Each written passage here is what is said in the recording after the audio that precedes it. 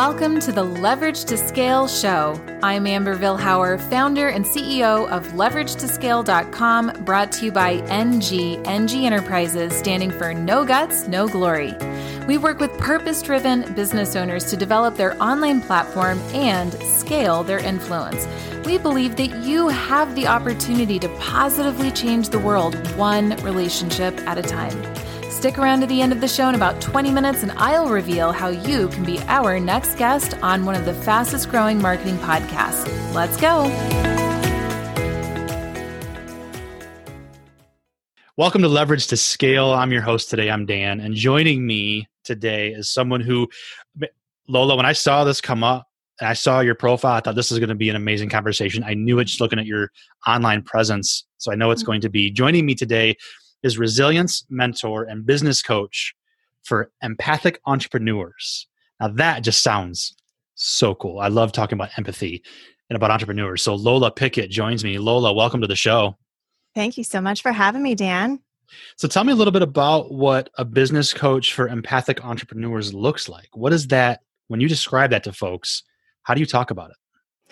Well, I like to look at my own story as kind of a guidepost for what this can look like because I, of course, myself am also an empathic entrepreneur. Otherwise, I wouldn't know what I'm talking about or be able to lead in this space. Sure. And what I discovered is that as a highly sensitive person, which means that you internalize emotions and more sensory data like sounds, smells, taste, you absorb those things more deeply than the average person. And so as a business owner, what this can lead to is overwhelm and basically an internalized glass ceiling where you can't grow your business past a certain point because you don't feel like you can handle the increased attention, the increased audience base, the customer service demands. And so you find yourself when you're an empath and an entrepreneur hitting these plateaus. And I hit them myself and I thought it was strategy based. I thought, well, if I just have the next best strategy, the next right marketing message, then that's what's going to help me bust through this glass ceiling. And that ceiling looked like about 4 years of $250K in revenue straight every single year with no ability to really push past that no matter what I tried. And what I discovered was that it wasn't about the strategy. What it was really about was that my nervous system was so overwhelmed with the prospect of having a bigger business that I was unconsciously protecting myself from my own success. And once I began to understand how to support my nervous system better, how to really make the most of my empathic gifts, that's when things really started to change. And so now I love teaching these skills, which are very practical, very grounded, not at all in the woo sphere. I mean, there's a little bit of that, but a lot of it's just physiological. How do we help our bodies support us in our own success and our own dreams? And like I like to say, if our nervous system feels unsafe with our growth, we will never be able to achieve our bigger visions. And to me, that's not fair because we need more highly sensitive leaders in this world. I mean, wouldn't you agree? 100%. And it's funny you say woo sphere, like, oh, this is all woo and crazy and like new age, whatever. But in all reality, those soft skills we used to talk about, the people skills, the empathy, that has become such a huge differentiator in today's business world. 100%. Right. And there's science behind it now. So what you're doing, like, I mean, it speaks to me anyway. I hope, the listeners too, I know it does. So yeah, that's really good. And you answered it, but like, I just keep thinking, why do we do this to ourselves? Why do we limit ourselves? What is one of the pieces of advice that you start with maybe for those entrepreneurs who this is resonating with and they're thinking, okay, what's the first step? What's your first piece of advice? My first piece of advice is actually to rein your attention back in on yourself, which is so counterintuitive for somebody who is an empath, highly sensitive. We are naturally prone to attending to our customers, to our audience, to our families, to everybody else versus ourselves. But if we're going to truly be a CEO and a leader in our business and in our market space, we need to understand our own perspective on things. We need to get very clear on what our values are. Because only then will we be able to really operate from a place of integrity. Otherwise, you run the risk of people pleasing, of getting taken down when you get negative feedback, when you have some sort of PR situation happen in your business, which we're all going to run into when we grow. If you're not centered in what you believe in and what's important to you and using that as your decision-making framework, you're not going to be able to sustainably leverage or scale. And so I would say step number one is to get very clear on what are the core values, not just for your business, but for you personally, because the audience needs to feel your integrity in order to trust you. Yep, absolutely. We do business with those we get to know, like, and trust, right? That's an old adage, but it's also just those that we connect with, we want to get to know, like, and trust. So Lola, you said core values, and it sounds like you're kind of speaking about a why also, right? So I want to know your why. What gets you out of bed in the morning? What speaks to you? What's your big why, Lola? My big why, the reason why I keep showing up for this work, as challenging as it can be sometimes, is that I have a vision of a world in which our governments, our education platforms, our financial platforms, economic models, and our households are led by people who have their hearts open and who have the ability to have compassion without losing themselves in the process. And this is not possible for us as a society, much less as individuals, without resiliency. And resiliency to me does not mean toughness. It doesn't mean muscling through our lives or putting up an armor against things that we perceive to be attacking us. Ultimately, it means self-trust. Do you trust yourself at the end of the day to navigate what life has for you? When you do, when you can rely on yourself like that, you are resilient. And there's an art and physiological mechanisms of self-trust that you can learn. This isn't about a leap of faith. It's about practical ways you can really ground into your body, help your nerves, support yourself, not go into anxiety or worry, and really support yourself into this place of resiliency so you can be that leader in your house, much less in your business or as a wider culture. Resilience mentor, indeed. That was really good. That was really good. And the practical grounding, I may want to come back to that if we have time, because that's really interesting. Sure. Like 1 or 2 steps, whatever. But I want to know, it sounds like, things seem to be going well. You have such a great aura about you, great energy. So things must be 100% perfect all the time, I would imagine. Oh, sure. Sure. But in all reality, entrepreneurs, because you work with entrepreneurs, but you're also yourself an entrepreneur. And so often, whether we hit that glass ceiling that you described or something else happens, we hit rock bottom. So either a bottom or a ceiling. There's those moments of enough is enough. I'm out. Have you had those moments too? Oh, yeah. I have had those weekends where I thought, maybe I should just start applying for jobs again because I really don't want to do this whole running a business thing, the leadership aspect, the running a team aspect, which as you grow is going to be probably the most challenging part of your business, is really knowing how to run your team. And when you're not doing that well, it can get extremely defeating feeling. It can get very overwhelming when market conditions change and what you have been doing no longer works. It's really tempting to just throw in the towel and quit. And that's another side of resiliency that I believe every single entrepreneur needs, because if we're going to be in that minority statistic of businesses that last more than 5 years, we're going to have to be able to roll with changing conditions. We're going to have to be able to talk ourselves out of the temptation to just quit and go work for someone else, because you and I both know that is not what we're here to do. That's why we did this in the first place. But a lot of us have just designed ourselves another job. So there's also some core aspects to running your business that probably need to be looked at as part of that overall entrepreneurial resilience too. So what are some of those hard moments that you've faced and maybe a lesson from it? Yeah. So one of the things that I would really love to do as a creative person is constantly come up with new offerings. So the way that my business looked for the first 7 years was, I'm going to do something really well. I'm going to sell a course. That course is going to do great. Am I going to launch that course again? No, I'm not going to repeat that success. I don't even know what I did to launch that successfully because I wasn't tracking metrics or looking at any of my data. I'm going to go on to the next shiny object. And this is part of the plateau I experienced, right? Because you cannot leverage or scale something when you keep changing what you're offering. But as a serial creator, you're like, I'm going to get bored. I'm going to get super bored. I'm going to get tired of doing this. I can't talk about the same thing over and over again. I'm not that person. However, you might be defining yourself as a creative to prevent yourself from actually succeeding. And you're talking yourself out of the potential that you can find a million ways to talk about your core premise, your offer that you've just continued to refine instead of change over and over again. So I did this. I made this mistake. I reinvented the wheel so many times. And I really bumped up against so many walls in the business because of that. And my audience didn't grow. My email list stayed at 1,200 people for 5 straight years.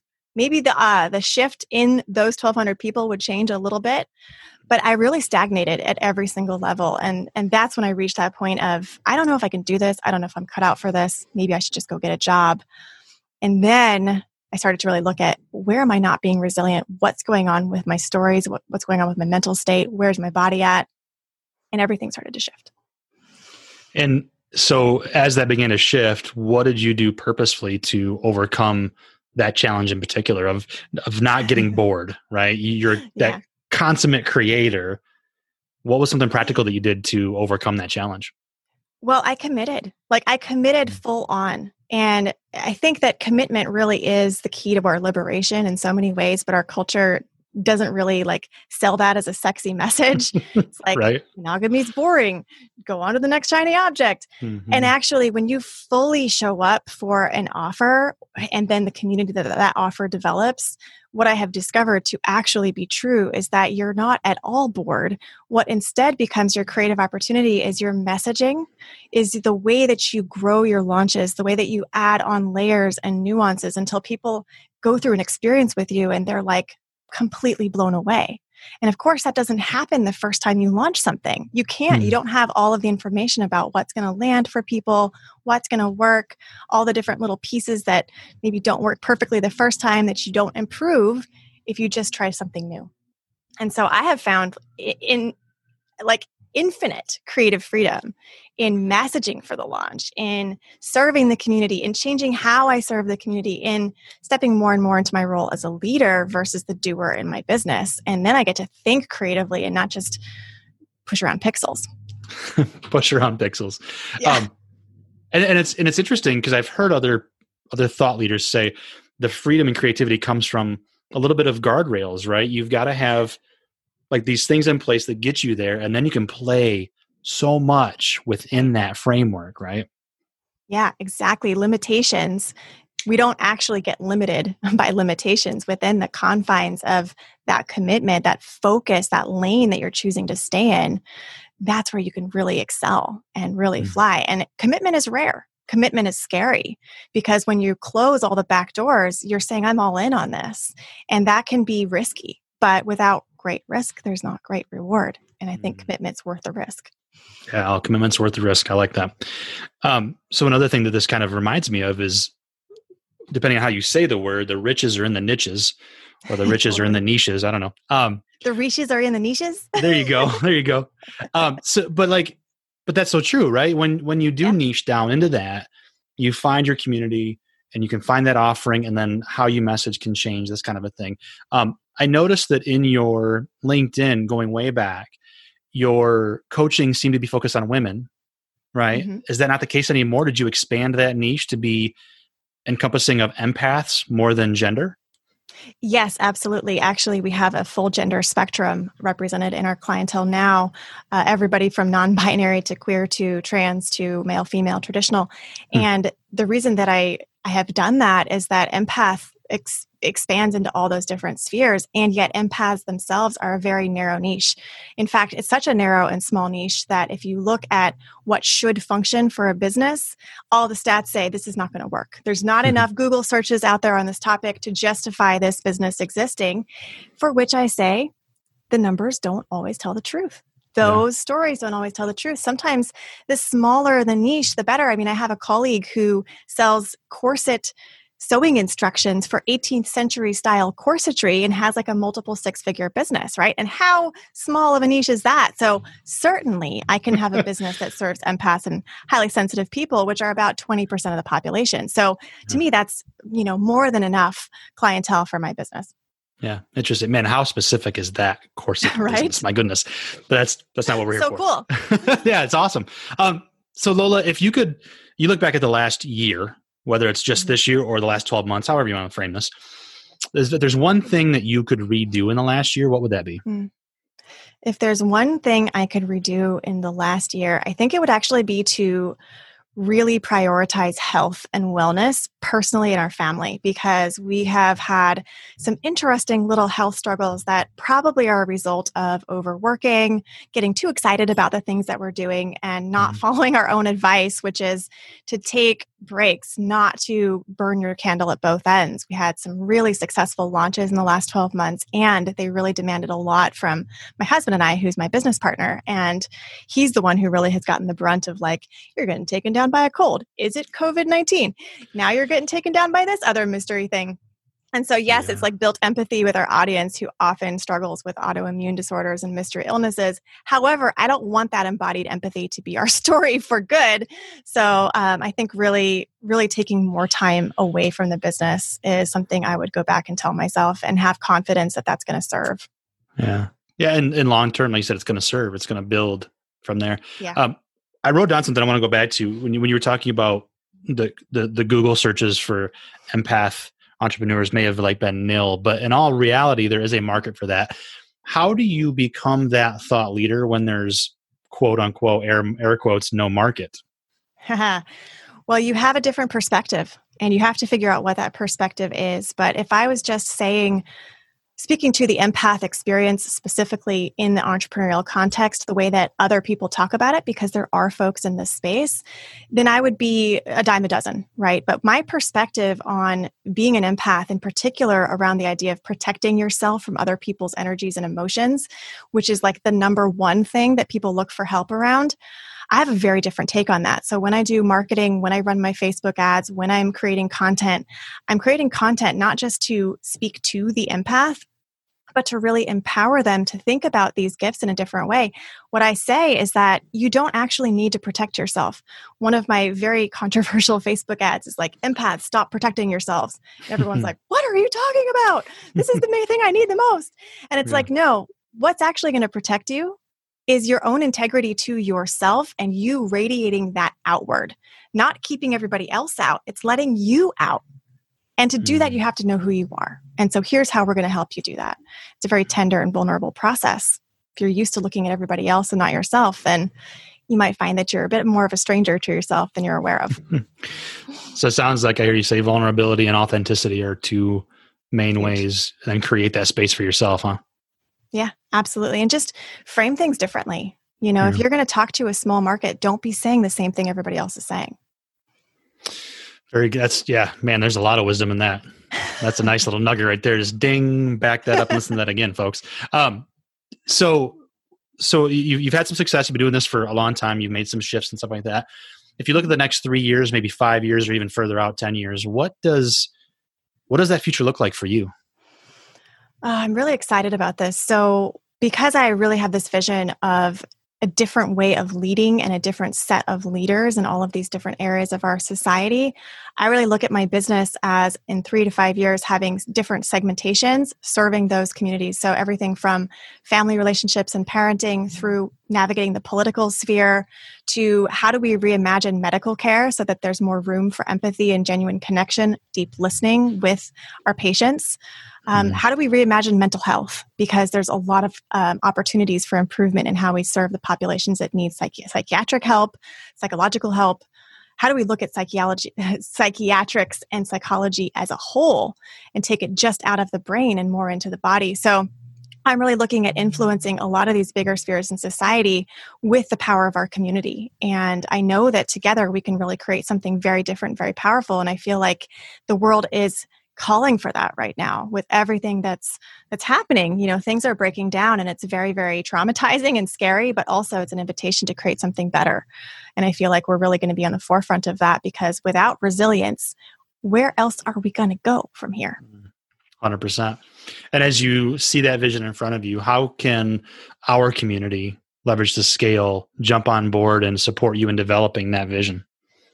I love that question so much. So we all need our own personal resilience in order to co-create this new vision. And so the best way to support this is to, first of all, start getting curious about the ways that you are not being resilient in your life. Start being honest with yourself. Where does life throw you for a loop? What gets under your skin? What kinds of comments and social media posts trigger you? You need to start listening to those triggers and not using them as an excuse to turn away from what it is that's itching under your skin, but really look at it and go, okay, what's going on here?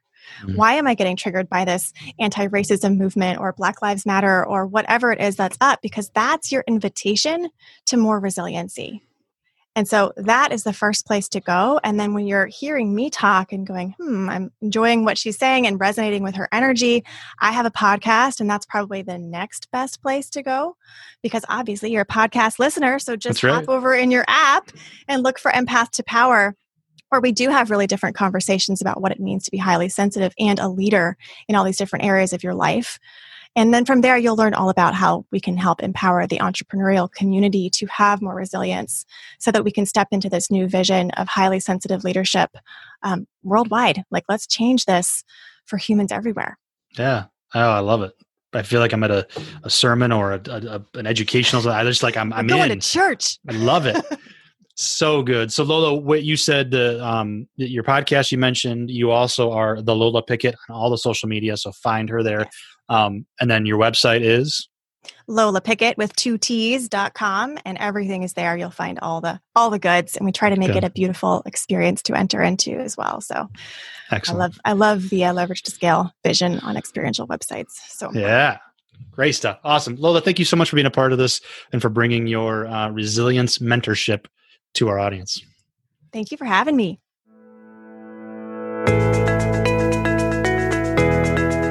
Thank you so much for listening to the Leverage to Scale show. If you are a purpose-driven business owner or professional who would like to have a global impact by being interviewed on our show, please visit leverage2scale.com/guest. Now, if you got something out of this interview, would you do me a favor and share this episode on social media? Just do a quick screenshot with your phone and text it to a friend or post it on your favorite social network. If you do that, just be sure to tag us with the hashtag #LeverageToScale. Each month, we scour Twitter, LinkedIn, Facebook, Instagram, and pick one winner from each platform. What do you win? We are going to promote you and your business to all of our social media fans totally free. Next, if you thought this was a valuable use of your time, please support the show and give us a thumbs up or a rating and review. We promise to read it all and take action.